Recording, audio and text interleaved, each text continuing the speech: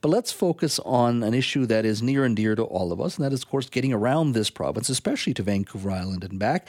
The last month or so, let's just think about this for a second. BC's Ferries has been plagued by technical and mechanical difficulties when it comes to its vessels. There have been last-minute cancellations. There have been staffing shortages.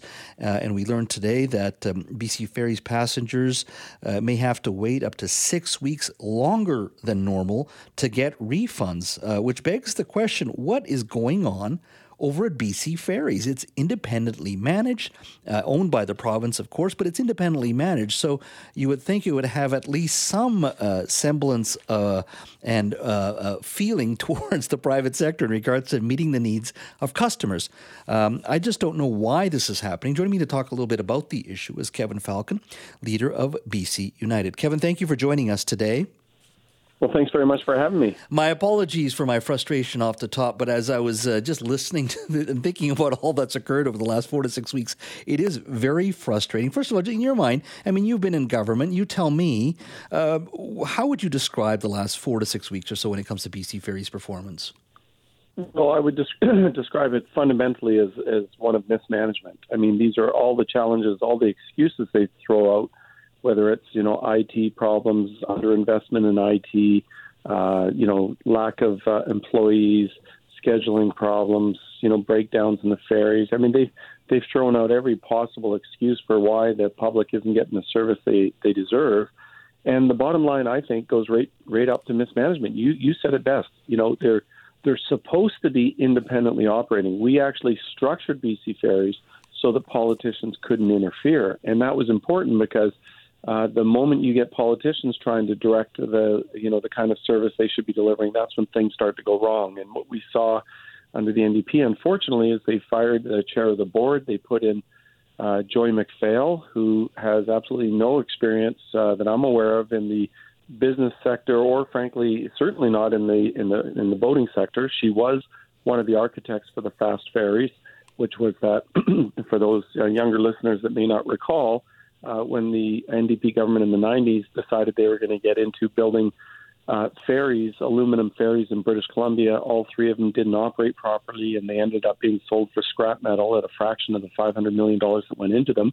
She's now the chair of the board. She fired the president, brought in a new president that will take political direction. And, frankly, I think we're seeing the results of that kind of interference, because now you've got an executive that's always got to be looking over their shoulder, wondering what the political masters are going to want them to be doing with all these different issues, and that's unfortunate. So, what would you change beyond you're saying, and perhaps to branding accountability, the leadership being fired? What is it? Is it a case of needing more vessels because one goes down and the entire system seems to be challenged? Is it really a case of COVID and new rules from the federal government in regards to how many people you need on a vessel? Is it COVID itself? Like, what would you specifically, 2 or 3 things, give me a sense of what you would like to see change, management-wise or operationally, that you think would fix this? Sure. Those are all symptoms of the larger problem. The larger problem is getting rid of political interference, getting the politicians off the board, getting professionals on the board that hire a CEO who's got a track record and the competence and the abilities to run the organization. I think back to when David Hahn was running the organization, even though I would sometimes get frustrated with David occasionally, he still ran it. And I'll tell you, when there was problems, he was always there. He was right on the front line, dealing with the issue, addressing it on the radio, showing real leadership by being a sort of a boots on the ground kind of individual. And, frankly, I haven't heard from the CEO. You rarely hear from the ministers. They get some communications person, trying to respond to it. And there's just, there's just not the leadership that this organization needs. I don't blame it on the staff, frankly. They're all doing a great job. They do the best they can, given the executive leadership they're getting. But I think that's fundamentally the issue. You get the right people in place that have strong backgrounds, executive backgrounds, know what they're doing without political interference, and you start to get an operation that's running more efficiently. COVID. In your mind, that is just an excuse now more and more? I mean, you hear it from the private sector too, don't get me wrong, in regards to here are the impacts. They may be impacting our staffing, may be impacting us operationally. We don't have enough employees. We have to hire more employees. You hear this in the private sector as well. How much of this is COVID in your mind in regards to ferries? Well, the staffing challenges they face frankly, whether that's any hangover from people that just don't feel like going to work as much anymore or not, I don't know. I think that would be a lesser issue, and I think it's more about how they structure the staffing decisions. A lot of people aren't prepared to just be on call and work part-time, so maybe they have to look at making sure that they've got more full-time employees, that they're being, appropriately compensated for the work that they're doing, and that there's incentives for them to not only stay, but to, get others that are interested in having an outstanding career in the ferry industry. BC Ferries has historically been a good employer. They've hired a lot of good people, and it just seems over the last 5-6 years that something has been happening there that is concerning, because these problems don't happen overnight. They escalate after, frankly, a series of poor decisions that accumulate. Mm-hmm. I just want to step away from ferries just for a moment and just talk about infrastructure. And I view ferries as part of that broader transportation infrastructure.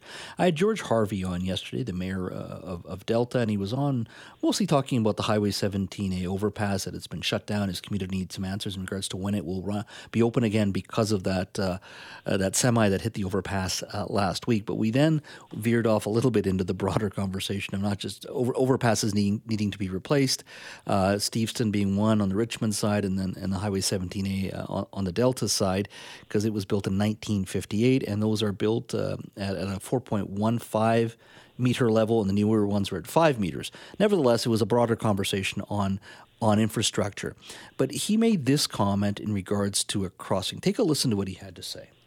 Well, as far as south of the Fraser is concerned, I've had many conversations with Minister Fleming. We need, as you know, desperately need a second exit out of Ladner. With our growth and the projections and the province requiring us to build more housing, we need a second exit out. And we also need to look at another crossing, because the capacity that will be absorbed with regards to the new George Massey Tunnel replacement, it'll be vastly consumed based upon the growth that's happening south of the Fraser. We need another crossing. So as you heard there from Mayor Harvey, he's not talking about the Massey crossing at all. He's actually talking about another crossing after that. So whether it's ferries, whether it's the Massey Tunnel, and as George Harvey said, we need another crossing south of the Fraser. Why have we had such an infrastructure deficit in this province? I don't understand that. We built that South Fraser Perimeter Road, which I think you were a part of, which once the growth of the port continues with with what they plan to do, that's going to get busier and busier. My concern is, why do we have such a vast infrastructure deficit in this city, considering it should be a non-partisan issue? Yeah, it should be. Well, I think some of it, frankly, just comes back to just basic competence. With all due respect to my friends in the NDP government, I'm sure they have good intentions, but they don't come from a background that knows how to get infrastructure or big projects done. I oversaw $14 billion of infrastructure projects when I was Minister of Transportation. That included, like you say, the South Fraser Perimeter Road, the Port Mann Bridge, the Pitt River Bridge, 4-laning 176th Street, number 10 highway, et cetera, et cetera. And, what Mayor Harvey said is actually true. The problem is the NDP canceled the 10-lane bridge, as you know. It would have been open 2 summers ago. And what they're going to end up opening 8 years from now for billions of dollars more is going to have the same number of commuter lanes than we have today when you've got the counterflow, 3 lanes in each direction for commuter traffic. And the problem is that'll be jammed on the day it opens. They're doing it again with the Patala Bridge. There's a bridge that's 80 years old that was built when the population of Surrey was, 14,000 people. Today it's 600,000 plus and growing. And the NDP are replacing that 4-lane bridge with a 4-lane bridge. I mean, this doesn't in any way take into account not only the growth that's happened over the last 80 years, but what's going to be happening over the next 100 years. Mm-hmm. And I find it very frustrating because I just think, frankly, it's basic competence. We've got to have people that not only know how to get things done, but know how to have a strategic plan in place to ensure that you're building projects like that, but you're also building, as I did, the Canada Line, the Evergreen Line, and making sure that we're thinking about rapid transit options too. Mm-hmm. Kevin, thank you so much for your time today. Really appreciate it. No problem, Jess. Thanks for having me on. Look forward to being on next time.